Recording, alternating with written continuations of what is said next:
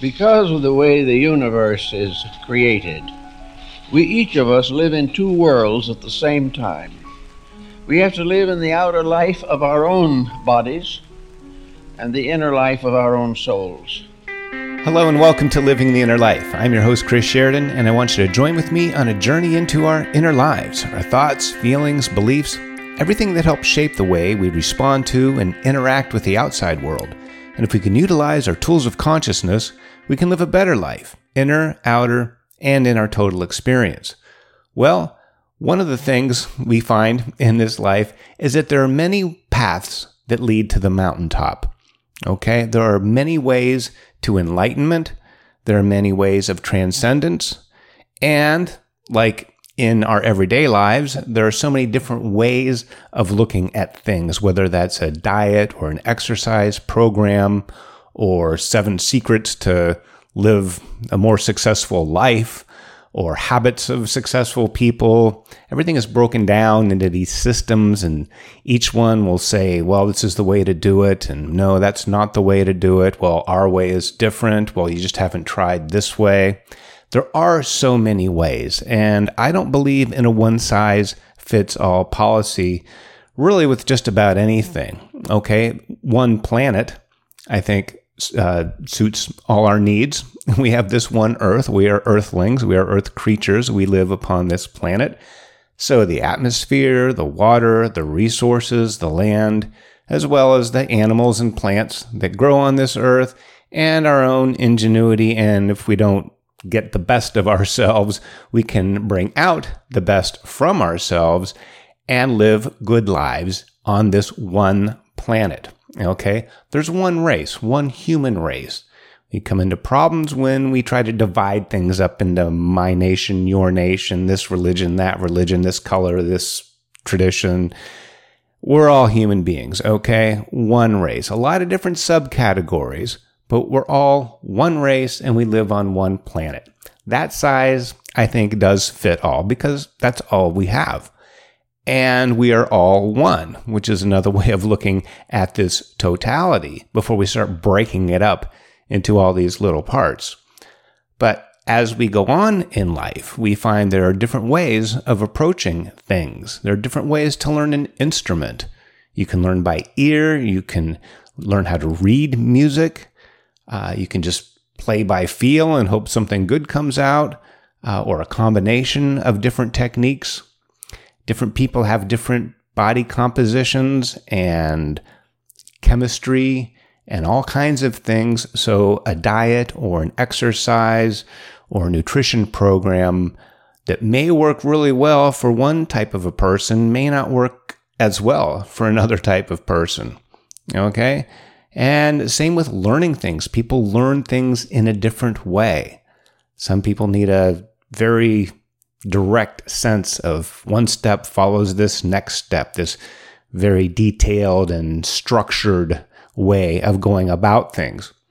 Other people just need you to lay out all the pieces and they can look at it like a mosaic or a kaleidoscope and find a way to put all the pieces together. Okay, some people want to start with one small detail and then pull out to see the rest of the picture, where other people want to see the sum total of everything and then focus in on details. So really with just about anything in life, there are multiple ways of reaching the same goal. Okay?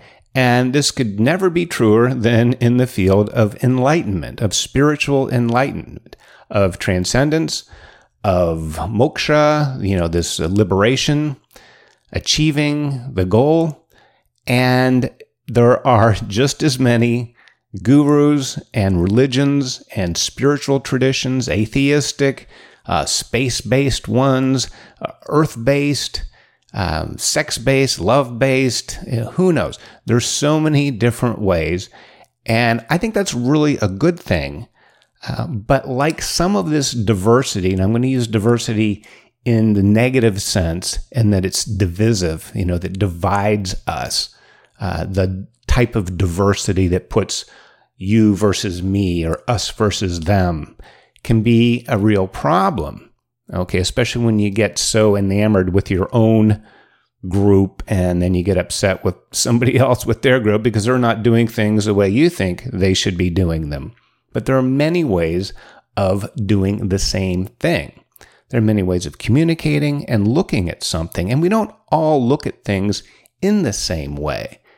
And we have our own path. Every single person on this planet has a path towards enlightenment, towards freedom and liberation. It may take an entire life, or if you believe in this kind of thing, it may take many lifetimes to get it right, to get it better, to improve each time to where you can make it to the top. And because we don't know what we come into this life with, or certainly don't know what other people come into this life with, I'm not a believer in the tabula rasa, this blank slate that we all come into. We're all just equal and it's a blank slate. No, if you know anybody who has kids, or if you have kids, especially more than one kid, you will find out that even though they come from the same genetic parents, the same environment, probably went to the same preschool and elementary school, they can come out to be very, very different. Even twins can be incredibly different from one another. And I think that's because we come into this world with something, okay? Something that's on our soul, an agenda, a destiny, a purpose, a life's meaning.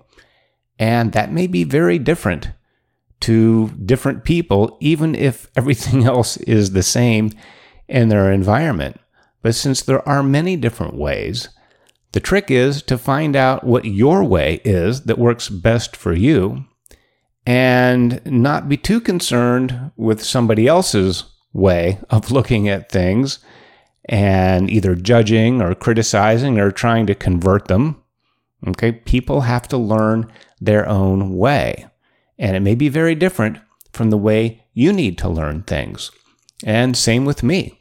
You know, I have a life path. I came into this world, and from whatever agreement beforehand, I'm not quite sure. I don't remember. We're not really supposed to. So when we get here, we can, pretend that we don't know anything and try to get along in life and somehow remember who we are and what we are and why we're here, and then to go about achieving that, moving in that direction. Okay? And I have my own ways of understanding the world, the way things make sense to me. And it may not be the culture I was brought up in. It may be completely foreign or even go against people in my immediate circle. But that's the way that works for me. Some people have to do a lot of trial and error and a lot of error. Okay? And I know working through my own sobriety and with other people, going through this transition to sobriety from addiction, there are many ways to hit there. Some people, it's the first DUI that they get, or the first time they're fired from a job because they showed up drunk, that they go, oh my gosh, this is it. I got to do something now. Other people may find that their rock bottom is much, much deeper, and they may have to go through quite a bit more of difficulty to get to that. And whether that's in addiction or not, sometimes we have to make life decisions that will involve a life change. But a lot of times we don't do things, we don't take the necessary action until things are bad enough. Okay, when it gets to the point to where I can't go on like this, I can't take this anymore, I have to change, I have to do something, I have to stop doing what's not working, and I have to start, if you haven't started already, or continue and do more of the things that do work. And we also have to know what that is. We can be fooled into thinking, but I was told that if I did this and I got a job and I worked here, that I'd be rewarded with that. And it's a nice notion. It's not always true. You have to find what works best for you and in the way that it works for you. So in working with others, you might say, well, geez, I wanted to save them from all this trouble. I didn't want them to learn the hard way. Well, sometimes people just need to learn the hard way or whatever way they need to learn. So to take something out of somebody else's experience, to maybe pad some corners or keep something from them or coddle them in some way may not be doing them the best service, because with the golden rule, treat others the way you would expect to be treated, maybe that doesn't work for them as much as it might work for you. What somebody else needs to feel safe and secure and loved may be very different than some of the things that I need to feel those things. And with working with others, the trick then is to find out how it is they are, if they know, and do the things that work for them in their way. Or often the best policy is stay a little bit in the wings. Be there if somebody is in trouble, if they really need an intervention, or you can offer up some advice. But then you also have to let it go, because people still have to learn their own way, and we don't know what's best for somebody else. Even with good intentions, we're trying to give to them maybe the things that worked really well for us may not be the case, okay? So in our own world, which is really what this is about, we need to learn things our own way, okay? We have to find that path to enlightenment, okay? That pathway that leads to the top of the mountain, which is where we're going. You have to move forward. You have to keep your chin up and try to rise above the horizon of your own existence. That's how you learn. That's how we grow. And by learning and growing, we can share and show others how to do the same. Now, they will have to take our example and translate it or convert it into their own way. See their story in your story. But live your story. Live your life. Live your myth. And have that be your guidepost. Have that be your guiding light that gets you to the mountaintop. So that takes a certain amount of introspection, some self-awareness. You have to find out the way you do things. And even if it goes against conventional wisdom or the way you were taught or the way somebody else does something, may or may not be the best way for you. Now, you can learn from other examples of other people who hopefully have a little more experience than you in this area, or they've gone further down the road or higher up towards the mountaintop. And you can see, well, geez, this worked for this person. Maybe that would work for me. Or more likely, what's my version of that? Okay, if this person did that to get here, what can I do in my life to get to where I'm going? Okay, so find your path. Realize that, recognize that, and focus in that direction, in that way. Okay, and if you find, as a lot of us do, that the way that works for you is different, very different perhaps, than what authorities, or if it's a religious figure, if you're talking about a religion or a spiritual tradition, it may not be the best thing for you, just as your way of doing things might not be the best or most effective for somebody else. You have to find your own way, and it's difficult, okay, especially if you have to find your own path. Now, sometimes the well-worn path works. It works for a lot of things. For me in my life, it's worked for a lot of things. I've found life hacks or advice from mentors, school classes, teachers, through books and education and self-learning. I've learned a few tricks, little tips along the way with anything from how to live in being in a wheelchair. I'm spinal cord injured, so I've been in a wheelchair a long time, and I had to learn how to adapt, and I had to do it my way, but I had a host of other people, centuries of people who have been injured before, and figured it out. The ADA was passed the year before I got injured, so a lot of that really heavy work had been done, and ramps had been built, and I can get along with life. But I still had to find my own way, and it was very different from a lot of other people who had a similar spinal cord injury and adapting to a wheelchair or things like that. Finding your own way, find what works for you. Take the advice, okay? I'm not saying don't listen to what anybody else has to say. There's a reason why some life advice and philosophy has been handed down for centuries, that it endures these great myths that tell us how to live.